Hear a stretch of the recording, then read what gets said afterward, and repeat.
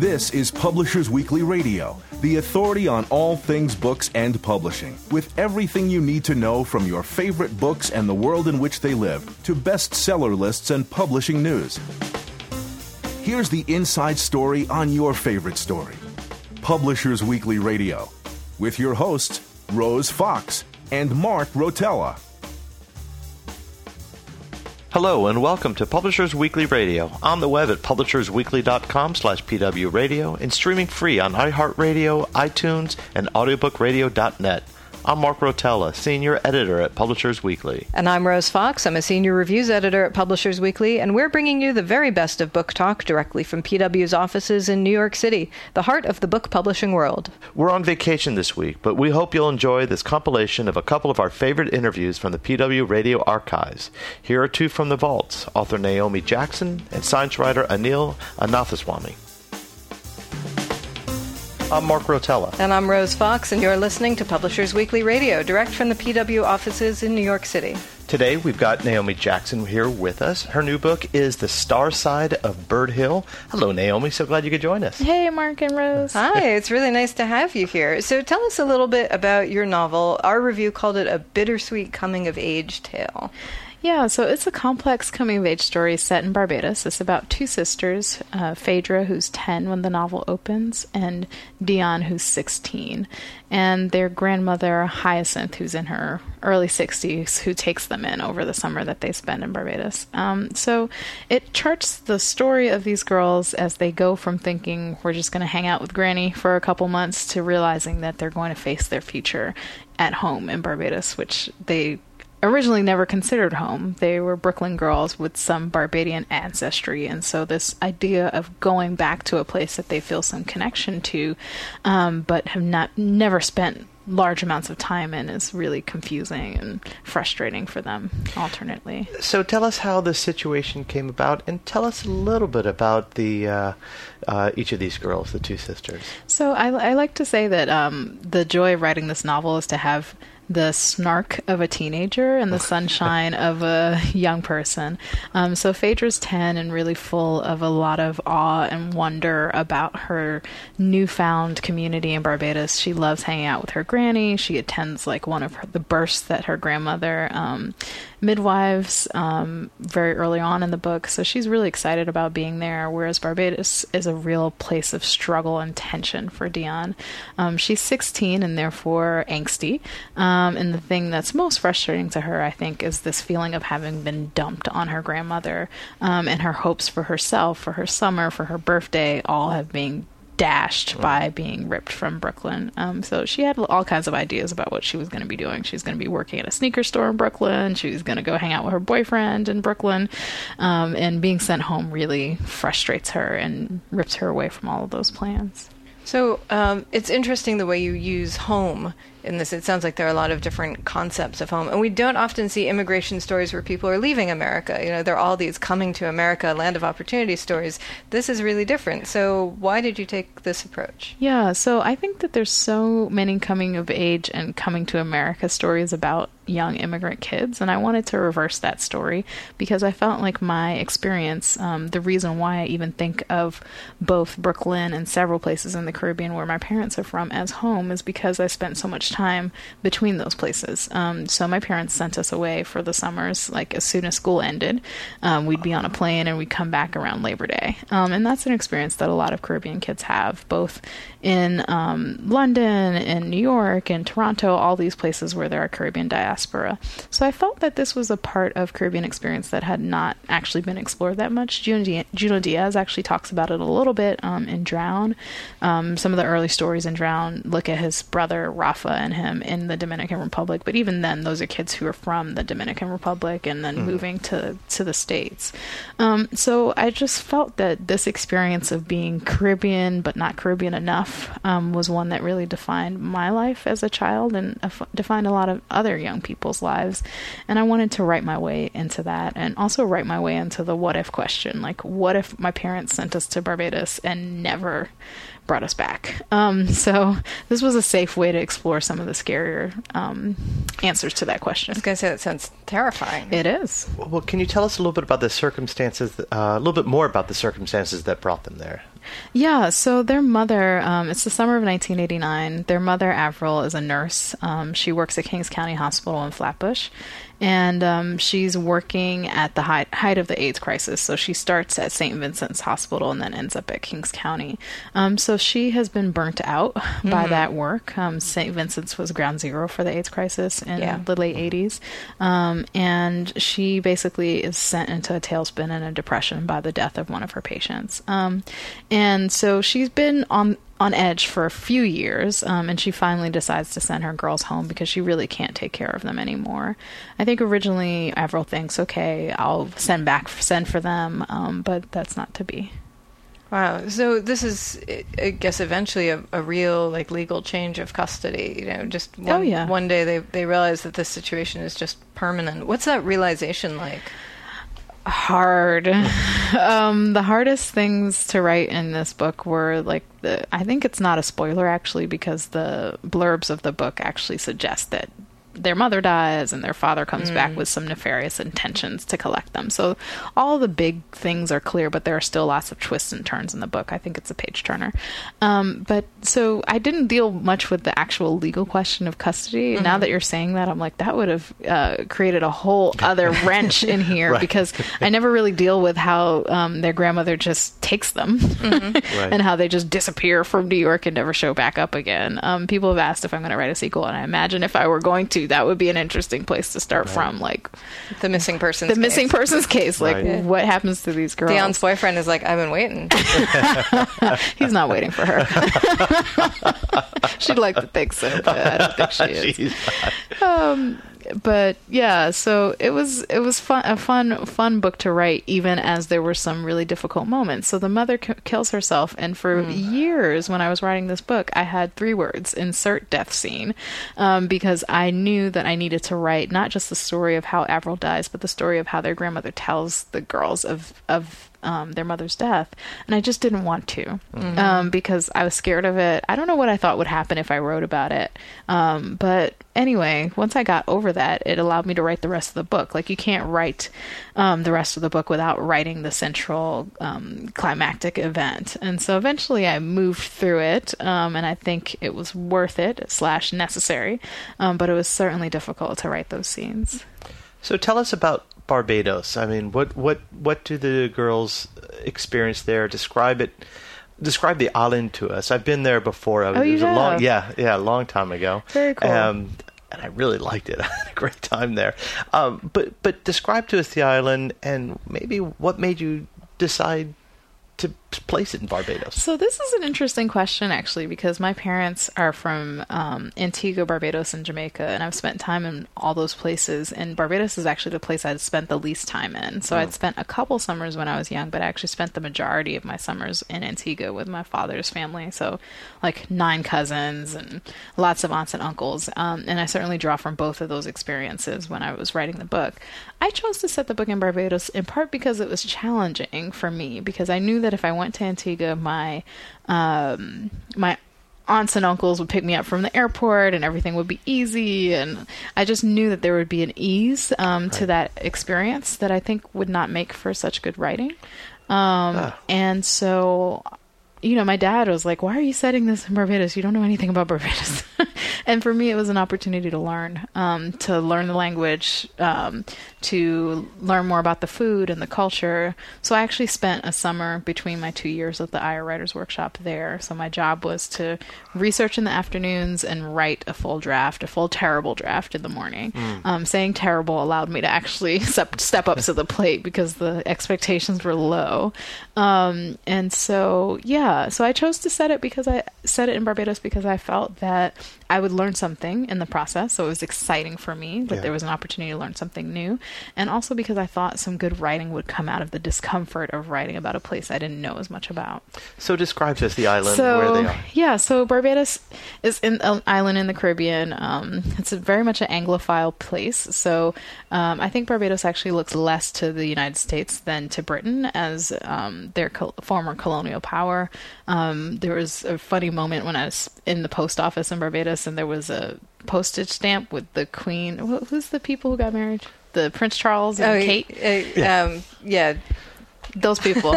Okay, clearly none of us care about the royal family. No, this is terrible. I'm half English, and I should know this. William and Kate. William and Kate. Yes. So anyway, I just thought it was hilarious that there was a postage stamp. A Barbadian postage stamp. Yeah, I think it must have been a funny. British postage stamp for sale in Barbados, but I was just like, it just kind of clarified for me how much of a connection there still was between Barbados and the UK.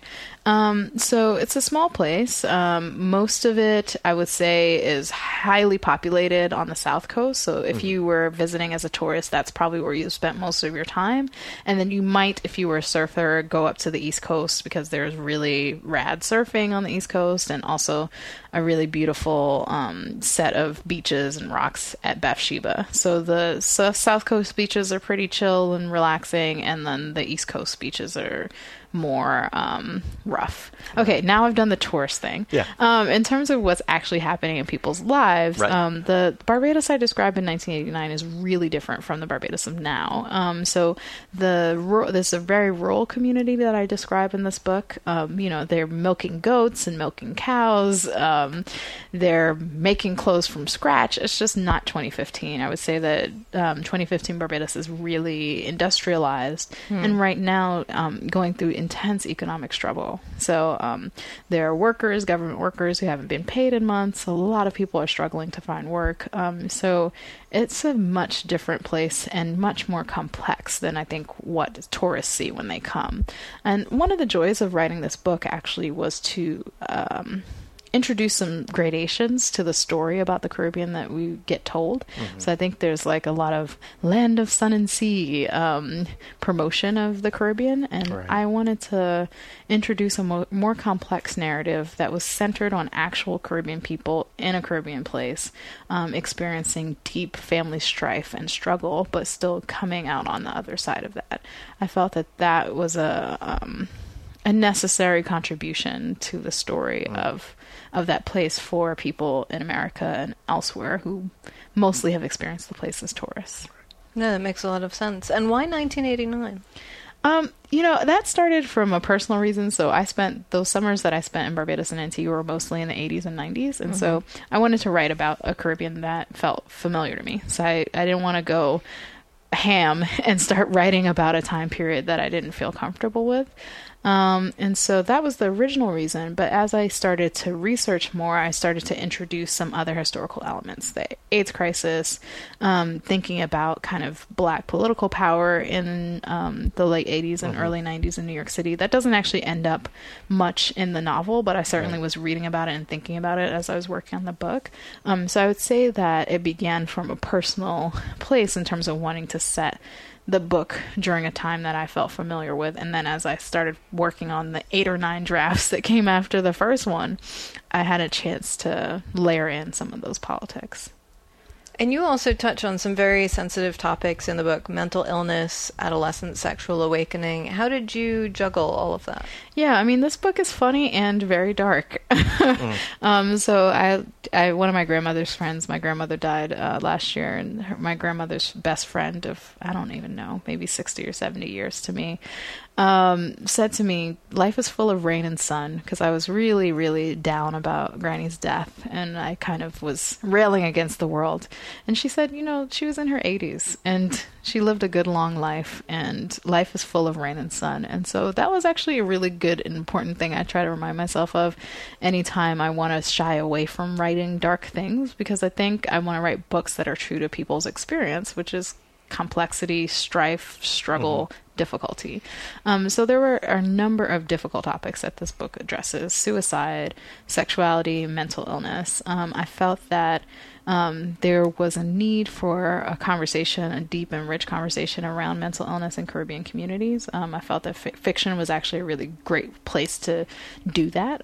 People find it easier to read about people who are not them, and then they don't feel so much on the spot. And so I felt that fiction was actually a great place to write a character who was struggling with something, and not to lean so hard on diagnosis or lean so hard on even writing from Avril's perspective, but thinking about what does it mean to be in a family where someone's really sick, and sick in a way that has so much stigma attached to it.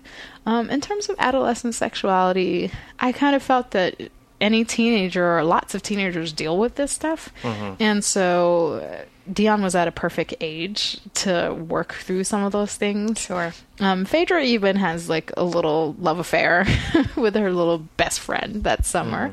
And so I wanted hers is way more tame and like 10-year-old. Holding hands and first kiss and that kind of stuff. But I wanted to write about sexuality from the experience of all those girls, or both girls rather. So throughout the novel, do either, and I'm especially thinking of the older Dion, do they then start questioning who they are? Oh yeah, I mean, this is certainly a novel transformation. And who that, where do they identify? I think that at the end of the novel, they're still not sure. They're still figuring it out. But there's so much change and transformation that happens in this novel from day one to the end. I would say Dion, even in the end, has kind of resigned herself to being in Barbados and has actually found some things to like about the place, which didn't even seem possible on page one. And I think Phaedra, who is originally very much an outsider in this community, finally has some friends, and she kind of ends the book feeling connected to Barbados, but maybe with less of the everything's going to be great attitude that she has throughout the rest of the book.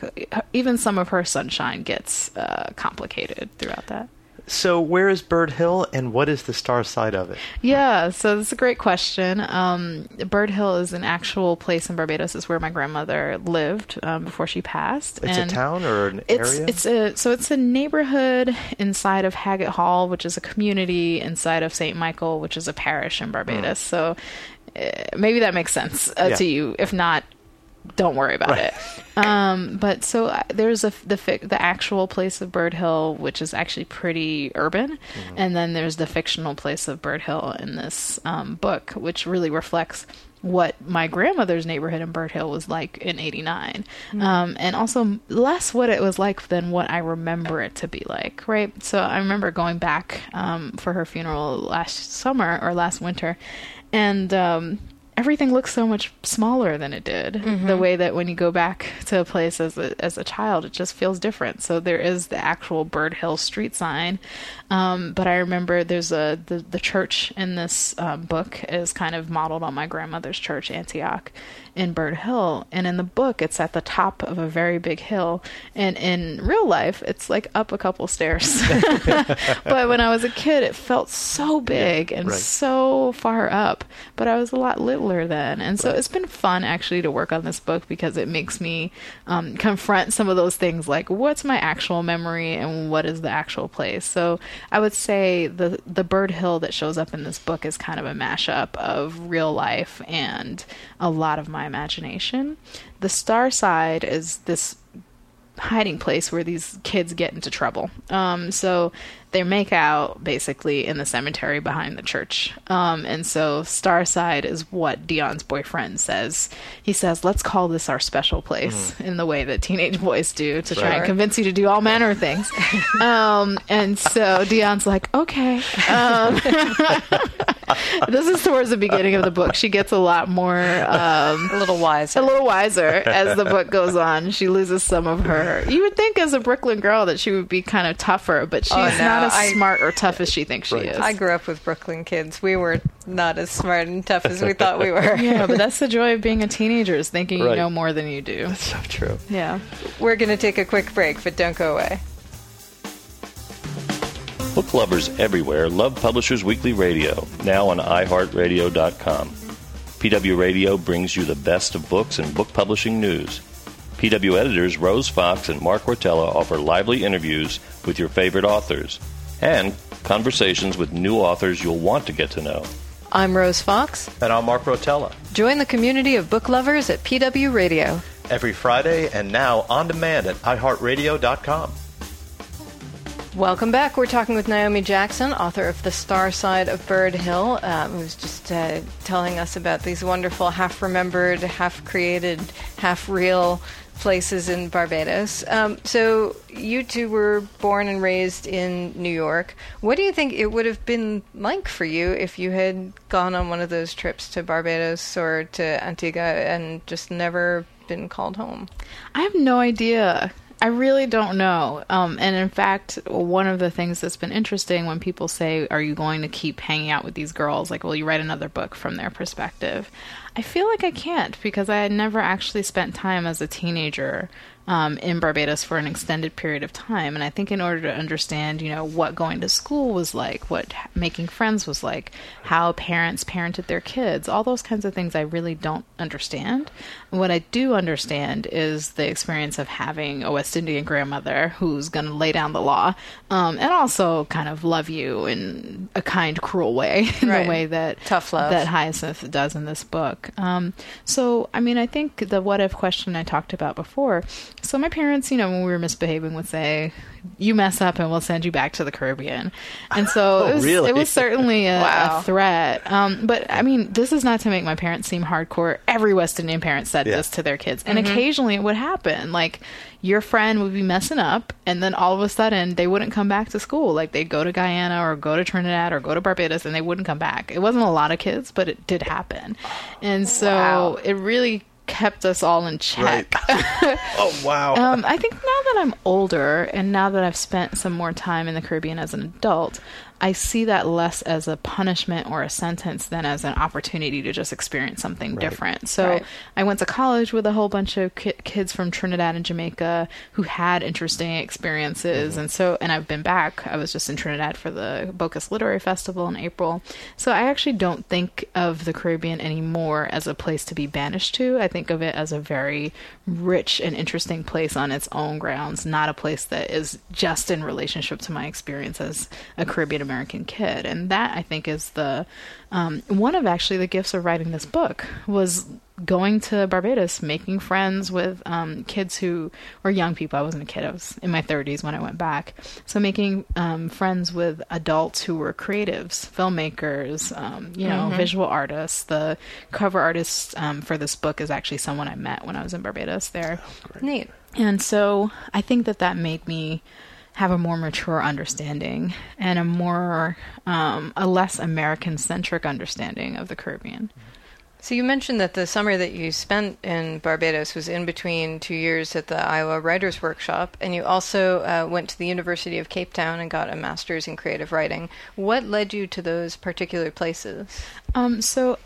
The Cape Town story is probably the funnier one. So I was supposed to go and do a master's in historical studies. I was going to do research about the history of a very small number of Caribbean people who had left the Caribbean in the late 19th century to work on these merchant marine ships. So there was a big sugarcane shortage and a hurricane, and it sent people out. And so some people stopped in London, mostly men, and then they moved on to Cape Town, South Africa. And so in District 6, which is a colored community, or was a historically colored community in Cape Town, there were a lot of people who were the children, the descendants of those people. And so I was going to go do research on that. And then I got there, and someone had submitted a dissertation on exactly the same thing, like literally the week before. And so I was like, I guess I'm not going to do that. But I was in my early 20s, and you know how you like obsess with something one day and then the next day you're like, who, what? I don't know what that's about. And so in the meantime, I had started writing more seriously, and I was like, I'm going to see if the people in the creative writing program will let me do the creative writing program. And they did. So I just switched programs, and I ended up writing like a little short story collection as my thesis or dissertation there. And then Iowa, I had applied to Iowa 3 times before I got in. So I was working full time for about 10 years, and kind of every few years I would make different efforts towards applying there. The last time I applied to 11 schools, including Iowa, and I got into 3. And so Iowa was about 6 years after Cape Town. So I spent a significant amount of time working, and then I went back to grad school to be at the Writers' Workshop.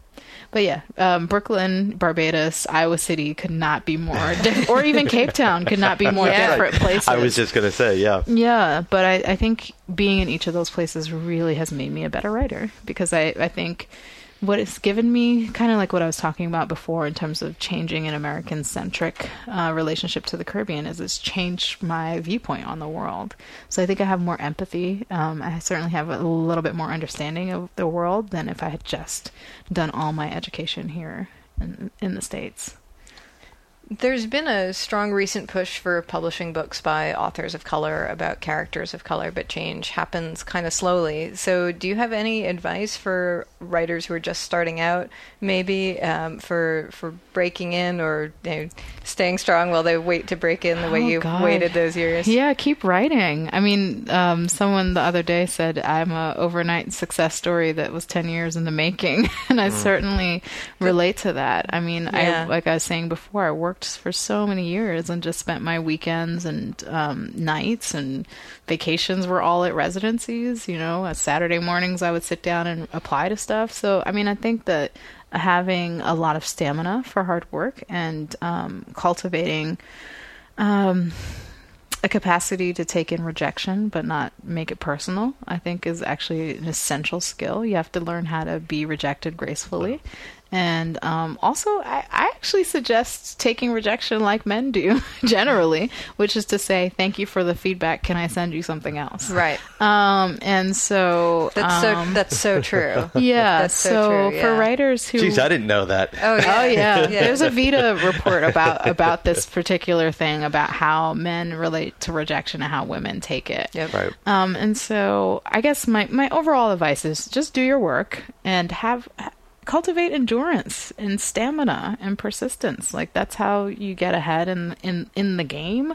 And I would also suggest, I was just teaching at the Iowa Summer Writing Festival, and I don't talk to my students about the business of publishing until they've actually finished something. Yeah. So I think that if you're going to be about any business, be about the business of cultivating opportunities for yourself that will advance your work. But thinking too much about publishing and agents and all the stuff before you finished your work, I think is the road to disappointment. It definitely does make it an additional challenge. Like, in your head, you're already having that struggle. Yeah, I'm like, that struggle will show up. Don't invite it in early. Right. Struggle with the characters, struggle with the work, struggle with your writing, struggle with figuring out how to get your community of support, your partners, your family, your friends on board around your life as a writer. Do that struggle. Don't invite other struggle before it's even there. That makes a lot of sense. Mm-hmm. And what are you working on now, other than promoting this book? You say you just did a big tour to... Yeah. So you guys are getting me when I'm in New York City and feeling good about being home, which is a good time to be talking to me. Oh, good. But although I've had a really fantastic tour to Iowa, all around the Martha's Vineyard in Massachusetts, and this past week to Philly and to DC. So I'm really grateful for all the people who came out and for the privilege of being able to promote my book full time. It's not a small thing to be able to dedicate your life in this way to that. Yeah, that's true. It's great. Huge. Yeah. I don't take it for granted that I can do this. Right. And so in terms of my next project, I'm working on a couple things. I have a novel that's called Behind God's Back. That's the tentative title, and it's a multi-generational family saga set in New York about a Caribbean American family that does come to America, and it's set in the early 1930s up to the 2000s. So it's a much bigger scope than the 2 months that I spend with these girls in the Star Side of Bird Hill. And I'm also working on a screenplay adaptation of one of my short stories, Ladies. So, yeah. Nice. How did the screenplay adaptation come about? Did that just... It actually came out from my summer I spent in Barbados. Oh, okay. Yeah, so one of the people who I met when I was down there was a filmmaker. Her name's Lisa Harewood, and she's based in Barbados, and she is a fan of my work. I like to call her my Bayesian tiger mom. And so she was really excited about a couple of the projects I was working on, but one of the projects she really loved is a short story called Ladies. It's set at a teacher's college in Jamaica in the 70s and in Brooklyn. It's a love story about two women who fall in love in Jamaica and then are reunited in Brooklyn. And so Lisa loved the story and really wanted to move forward with a screenplay adaptation and a film version, either short or feature. We're still figuring it out. But yeah, that was one of the gifts that came out of that time. She was on doing location scouting for her first short film, and so I would ride around Barbados in Lisa's car. I was her shotgun buddy for a lot of those rides, and that's where I really figured out a lot about the landscape of Barbados, and now we have a film project out of it. Wow, that's so exciting. Mm-hmm. What a great collaborative opportunity. Yeah, I got lucky. And you mentioned finding your cover artist there, too. Have there been other authors, artists, creative folks who you've kind of collaborated with in some way? I just wrote about this for Poets and Writers. So they asked me to write something for their Writers Recommend series, and I was like, what do I say? Use a good pen. Be good about rejection. And I was like, actually collaborating with visual artists, because one of the things that has, I think, really sold this book is the cover. It's fantastic. It's dynamic. It's colorful. I think it's the kind of thing that people walk into the store and they're like, they want to pick it up and say, what's this? And so the cover artist's name is Sheena Rose, and she'll actually be with me Saturday at the Brooklyn Museum, doing a Target First Saturdays book club program at the Brooklyn Museum. That's so that'll be fun. And Sheena's actually in town. She just got back from Barbados, so she's going to talk a little bit during that event about the book cover. So Sheena's one of the most obvious collaborations. Lisa Harewood for this film project. A friend of mine's name is Wora Natasha Ogunji, and she's a visual artist. I was in one of her performance pieces called 100 Black Women, 100 Actions in Austin. A friend of mine, Simone Lee, did the Creative Time project called the Free People's Medical Clinic. I don't know if you guys had a chance to see it, but it was in Bed-Stuy, the series of lots of amazing events last fall.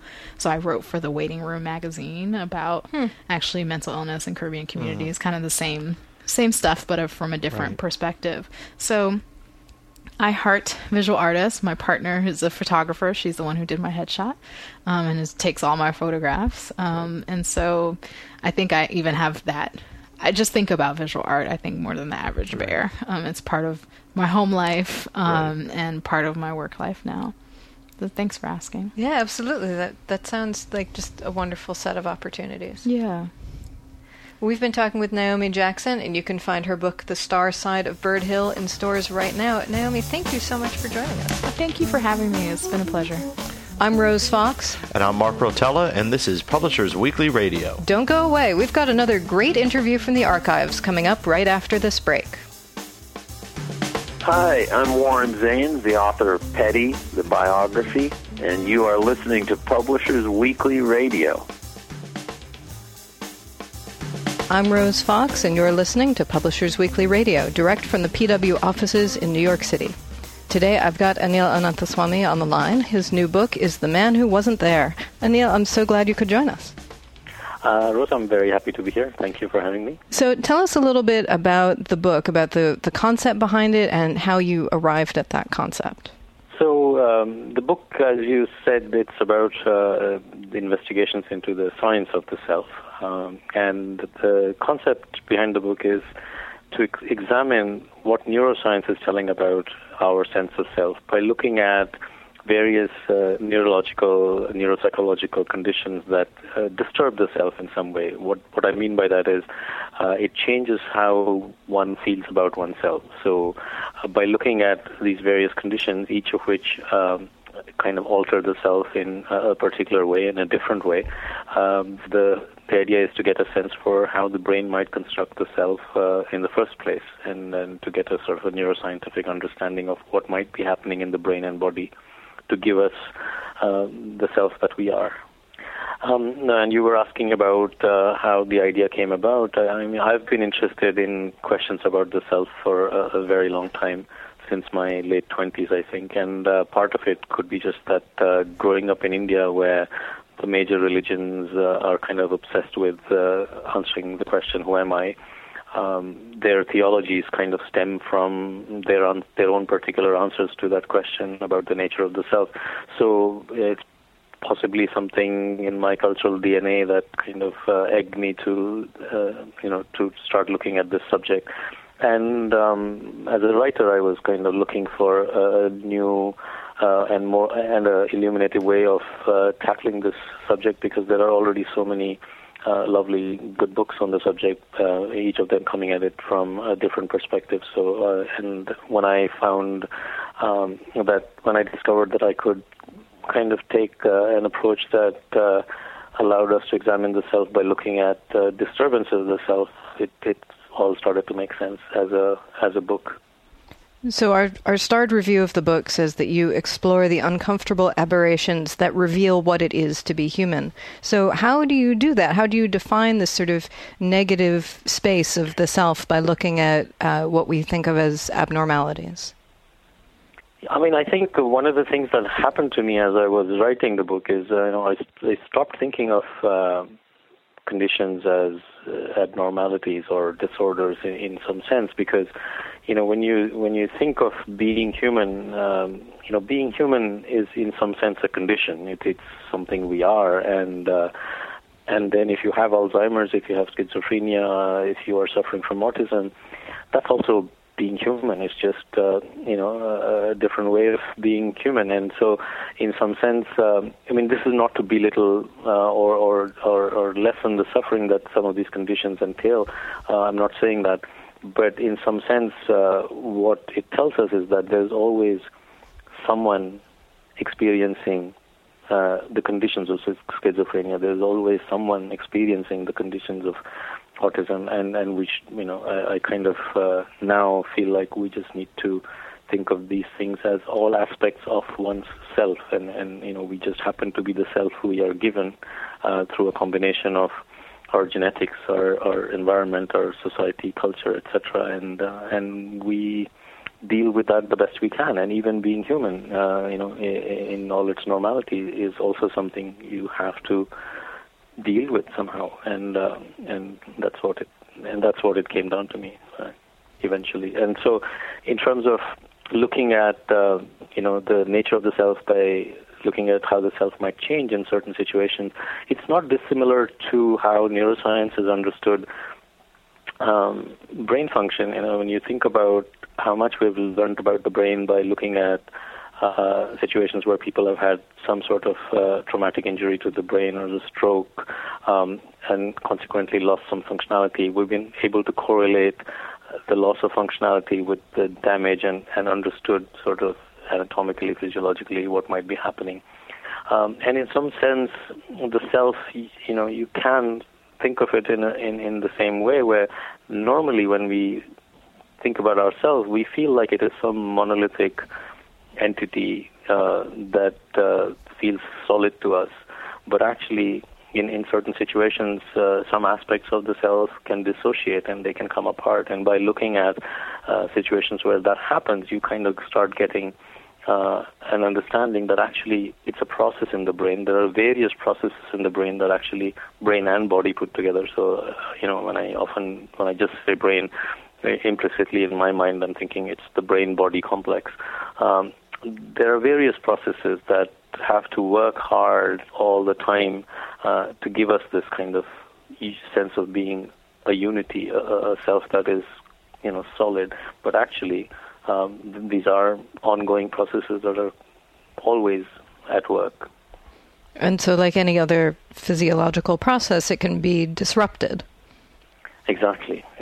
And then it happens, and you don't even have to look at extreme conditions. You just, in the course of a day or a week or a month, we will have situations where we feel different, and something seems amiss, or you feel depressed for whatever reason, and that changes how you feel. And all of these things are clues to the fact that this is a process, and that things can go one way or the other depending on circumstances, external, internal, and and change your sense of self.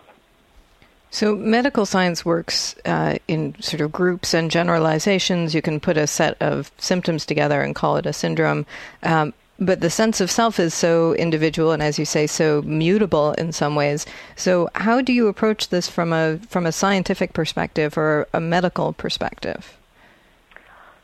I think that's the challenge. In some sense, in order to ask questions about the self, you really have to pay attention to the individual. You really have to understand what it is like to be someone, and whether you're talking of just an ordinary individual or someone, say, who is suffering from Alzheimer's, or it's important to get a sense of what it is from within, because that subjective experience is really crucial to figuring out what's happening. It's impossible to objectively, look at brain scans or the physiology and say, oh, this is how the person must be feeling. We can't do that. So in some sense, the individual is really important, and yet you need to do the kind of medical studies that you would on a cohort of patients to kind of understand what might be happening in the brain and the body to give rise to each individual's subjective experience. And who are some of the most interesting people that you interviewed for this? Because you did take a very individual approach. I did. I mean, in terms of the conditions, one of the most intriguing one for me was ecstatic epilepsy. Now, when we normally think of an epileptic seizure, what comes to mind is people losing consciousness, and that's usually the grand mal seizure that completely overwhelms the cortex, and people do lose consciousness, and it's really quite dangerous.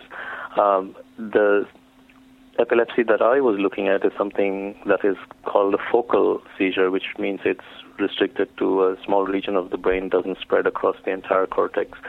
And in this particular case, this seizure doesn't knock you unconscious. You're completely aware. And what was very intriguing about the description of what one feels like when you're having a seizure is the people that I spoke to talked about how it made them feel well and joyous and blissful. There are feelings of mental and physical well-being, a feeling that time slows down somehow. The seizure itself may have lasted just a second or two, but for them, while they were experiencing it, it seemed like much more time had passed. The other thing that seems to happen is, the person would say that they feel their own body state and the environment around them in terms of the colors and the sounds much more vividly than you would otherwise. It's as if, one person I remember told me that it's as if you suddenly started seeing things in 3D, which until before the seizure, it would have felt like 2D. I mean, of course, even before you were seeing it in 2D, you was just using kind of a way of expressing how intense and how vivid your perception becomes during the seizure. It's almost like everything suddenly popped into, high def.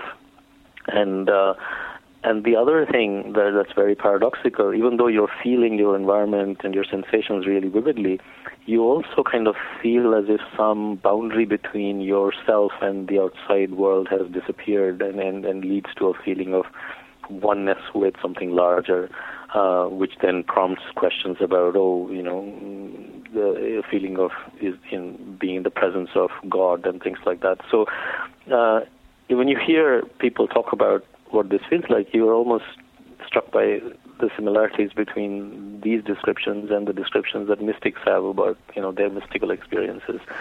I'm not equating the two. I'm just saying that they sound extremely similar.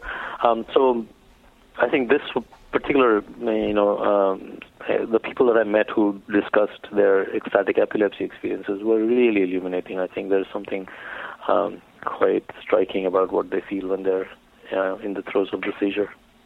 So the title of the book, The Man Who Wasn't There, comes from this poem Antigonish by Hughes Mehrens. And that poem was originally written about a man who's dealing with a ghost. The man who wasn't there is persecuting him, is hounding him. And he says, I wish that he would go away.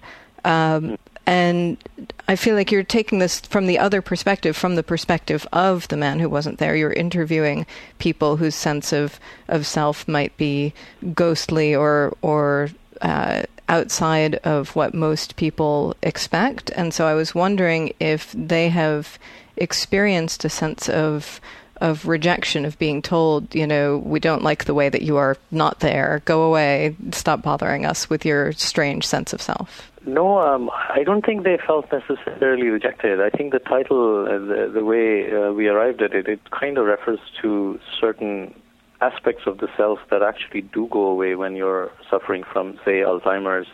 Alzheimer's eats away at your narrative self, the story that we are, and the stories that we are, the stories that we tell ourselves about who we are, the stories that we tell others about who we are. All those stories, that narrative is completely dependent on our memories, our being able to recall, what happened to us, being able to imagine what might happen to us. And it's a coherent narrative that's in our heads, and Alzheimer's slowly destroys that. And so in some sense, some aspect of you does go away. It also refers to, in some sense, Cotard syndrome, where someone is saying that I don't exist, even though, the person is alive, doing all the things that a person who's alive would be doing, eating, sleeping, drinking, etc. But somehow they perceive themselves to not exist. And so in ways, and you brought up this ghostly thing, there's a whole chapter on what are called autoscopic phenomena, where people actually perceive a double, for instance, this so-called doppelganger effect, where you perceive another you in front of you, and you have an interaction with that doppelganger. It's still you, and in some sense, it can also refer to that ghostly image of yourself. That man, that person is not really there, but you nonetheless perceive and interact with that person.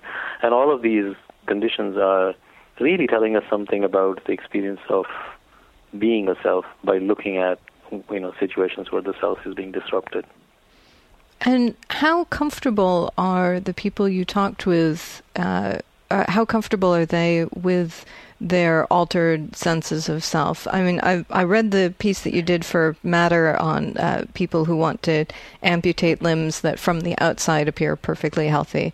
And they all seem to feel so glad and so satisfied when they were able to indulge this urge, get the amputation. They felt better and happier within themselves.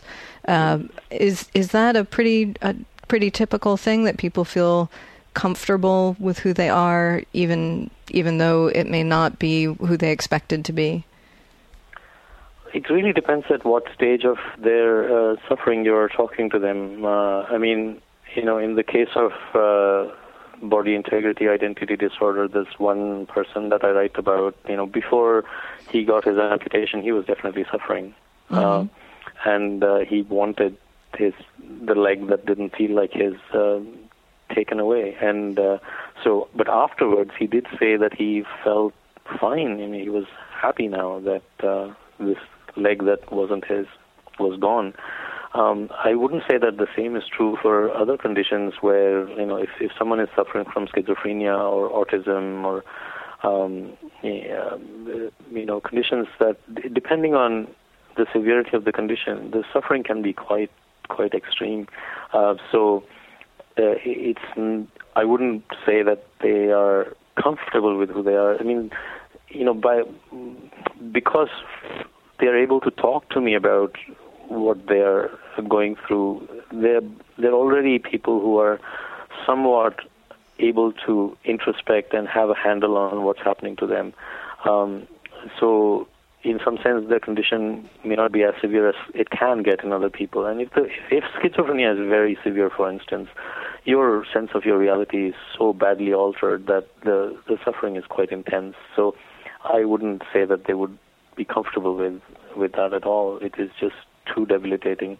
So the same thing goes for something like depersonalization disorder. The people that I talk to, and the people I've read about, I think it's quite distressing to feel like you're not connected to your body, that your emotions don't feel like yours, and that somehow everything about you and your environment feels unreal. having that all the time is very, very hard to deal with. So, the only condition that I would say where people were fine with it would be ecstatic epilepsy, as long as that epilepsy doesn't turn into something like a grand mal seizure and then knocks them unconscious. If it just remains at the stage of an ecstatic aura, they are fine because the experience of it is so blissful and so joyous. But in almost every other case, these can be severe conditions. We're going to take a quick break, but don't go away. Book lovers everywhere love Publishers Weekly Radio, now on iHeartRadio.com. PW Radio brings you the best of books and book publishing news. PW editors Rose Fox and Mark Rotella offer lively interviews with your favorite authors and conversations with new authors you'll want to get to know. I'm Rose Fox. And I'm Mark Rotella. Join the community of book lovers at PW Radio. Every Friday and now on demand at iHeartRadio.com. Welcome back. I'm talking with Anil Ananthaswamy, who's the author of The Man Who Wasn't There. So, you've been using the word suffering a lot, which is coming at this from a very compassionate place, and I was wondering what the options are for treatment or for healing or amelioration for some of these conditions when they reach the point where someone really is suffering and having a hard time. I think, again, it depends on the severity of the conditions. Sometimes pharmacological interventions are necessary, and, to deal with what might be happening. Like, for instance, Cotard syndrome, where people say they don't exist. It's comorbid with depression. People with Cotards can be extremely depressed, sometimes even more severely than what we normally associate with clinical depression. So in that situation, like the French psychiatrists that I talked to who have seen, there are two people that I talked to in Paris who have seen quite a few patients with Cotards. They have resorted to ECT, electroconvulsive therapy or shock therapy. It can take something like that to help the person recover from the condition that they're in. If it's not very severe, then I would imagine there are other ways, cognitive behavioral therapies or talk therapy. There must be a whole range of things that can be done. In a sense, you have to recognize that if it is a perturbation of the self, then one way of looking at it is the self is itself a product of the way the brain functions, the way the body functions, how we interact with our families, our society, the broader culture.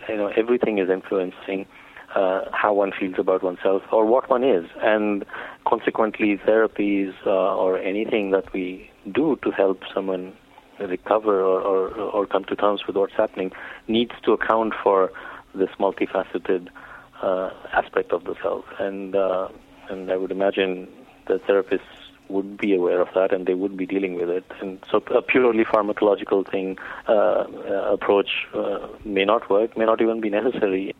Your first book was The Edge of Physics, in which you talked about traveling the world to visit telescopes and detectors that are aimed at the deepest parts of space. So how did you get from studying outer space to studying inner space?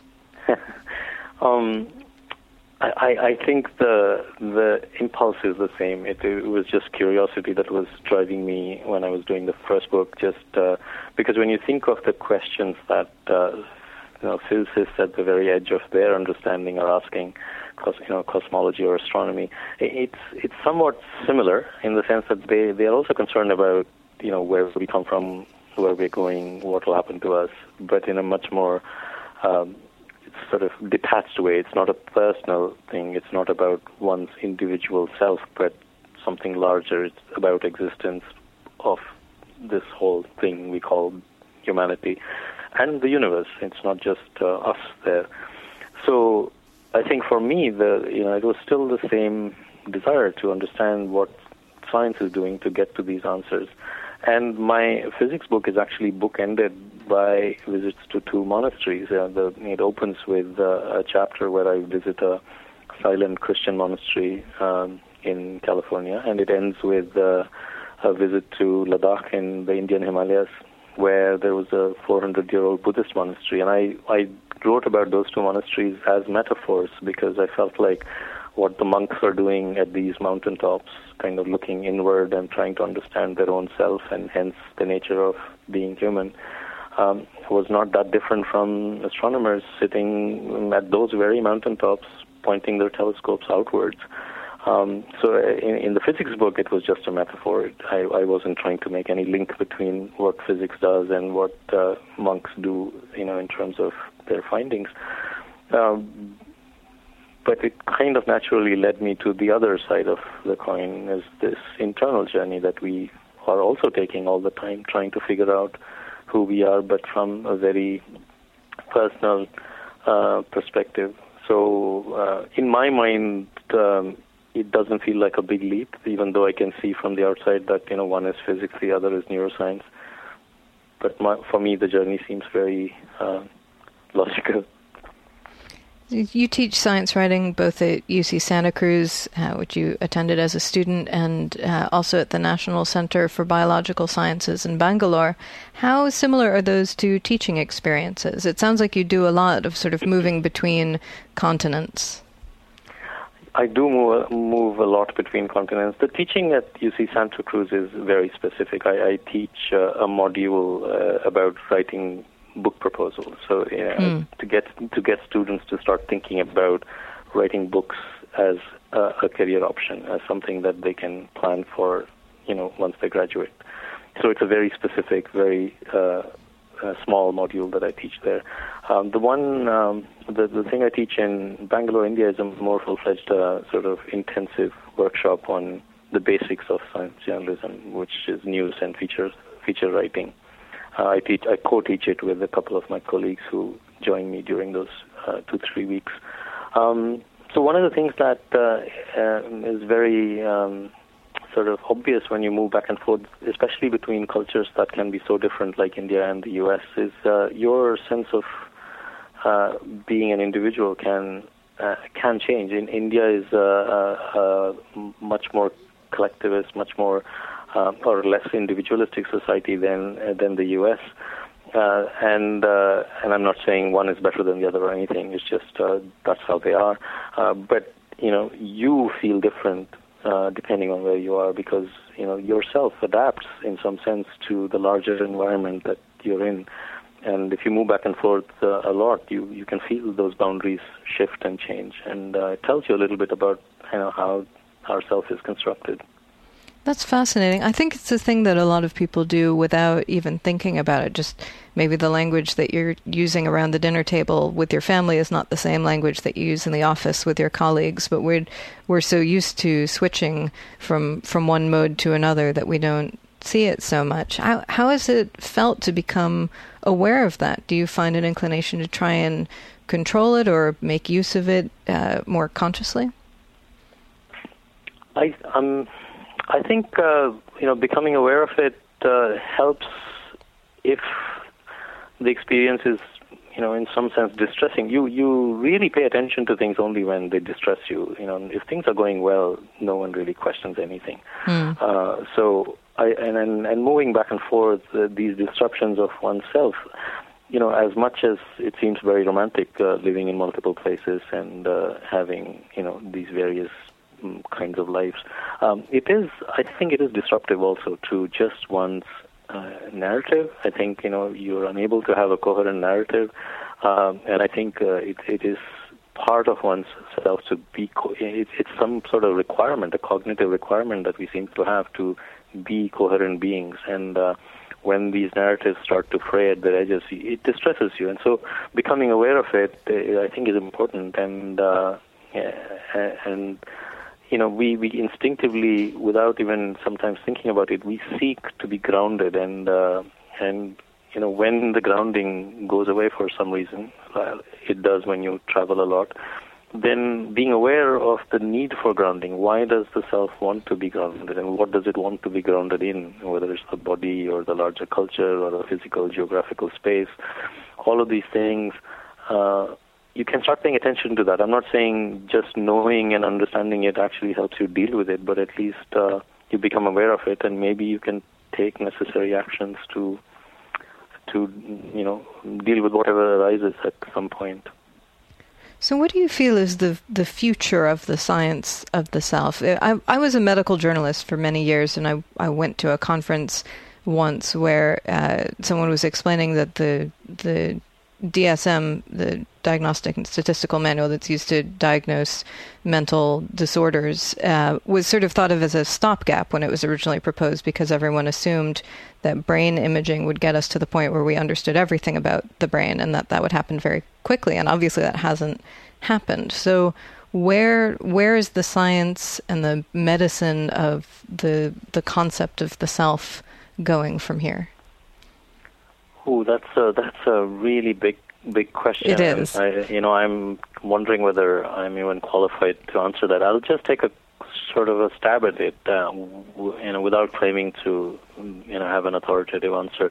I think an over-reliance on brain imaging worries me, because if you think of any of these conditions, like say schizophrenia, you take scans of people who are in their 20s and 30s, and you say, oh, okay, I have seen the differences in the brains of people with schizophrenia compared to healthy controls, and so that must be the cause of schizophrenia. And that's kind of a very reductionist approach to understanding a condition. And because these brain scans are not really establishing causation, they are establishing correlations, and that's something that we really need to understand. And the more we understand the self scientifically, and it's becoming clear that it's not, it's very strongly influenced by everything around you, especially the narrative part, the cognitive, conceptual part of ourselves, are very strongly influenced by the broader culture that we are part of. And establishing causation would need us to look at how we grow up, and the surroundings that we grow up in, and how the culture reacts to, say, a person with schizophrenia, because that will have an impact on the outcome. Mm-hmm. So, for instance, you can have, worldwide, the incidence of schizophrenia is pretty much the same, 1 to 2% of the population, but the outcome in terms of how much a person suffers, once they have schizophrenia, is kind of slightly different, and it means understanding the disorder in the context of the culture that it appears in. And so I'm not sure just scanning brains and knowing everything about the brain would be the answer to that. So what's next on your writing agenda? You've gone to the edges of space, and you've gone into the depths of the consciousness. So where do you go from there? There's another field that interests me a lot, which is quantum mechanics, mm-hmm. The physics of the very small. And there's something there that just intrigues me immensely, and I'm still wondering about how one gets into telling a story about something about quantum mechanics that is, again, unique and different from all the wonderful books that are already out there. So that's something on my mind. And I suspect, as someone interested in physics and neuroscience, it may not happen in my lifetime, but I would imagine there will come a point where we're going to be talking about the physics of consciousness, because that they will have to meet somewhere. Somewhere we'll need to understand consciousness within our physical laws, if that's going to be possible. And that intrigues me, but I don't know. There's not enough science at this point to write about it. So, but one can imagine that if that ever happened, that would be fascinating. What a great phrase, the physics of consciousness. That is the title of the bestseller from the year 2075. Yeah, that's why I said it won't happen in my lifetime. What a fascinating idea. I've been talking with Anil Ananthaswamy, and you can find his book, The Man Who Wasn't There, in stores right now. Anil, thank you so much for joining us. This has been fascinating. It's been my pleasure. Thank you very much for having me. And that's it for today's show. I'm Mark Rotella. And I'm Rose Fox, and you've been listening to Publishers Weekly Radio. Join us next week as we resume our regular broadcast schedule. In the meantime, you can listen to this and every episode of Publishers Weekly Radio absolutely free at publishersweekly.com/pwradio. Subscribe to our podcasts on iHeartRadio and iTunes, and hear every new episode streamed live on audiobookradio.net. Check those sites every week for a brand new episode giving you the inside story on your favorite story. Thanks for listening. You've been listening to Publishers Weekly Radio Show.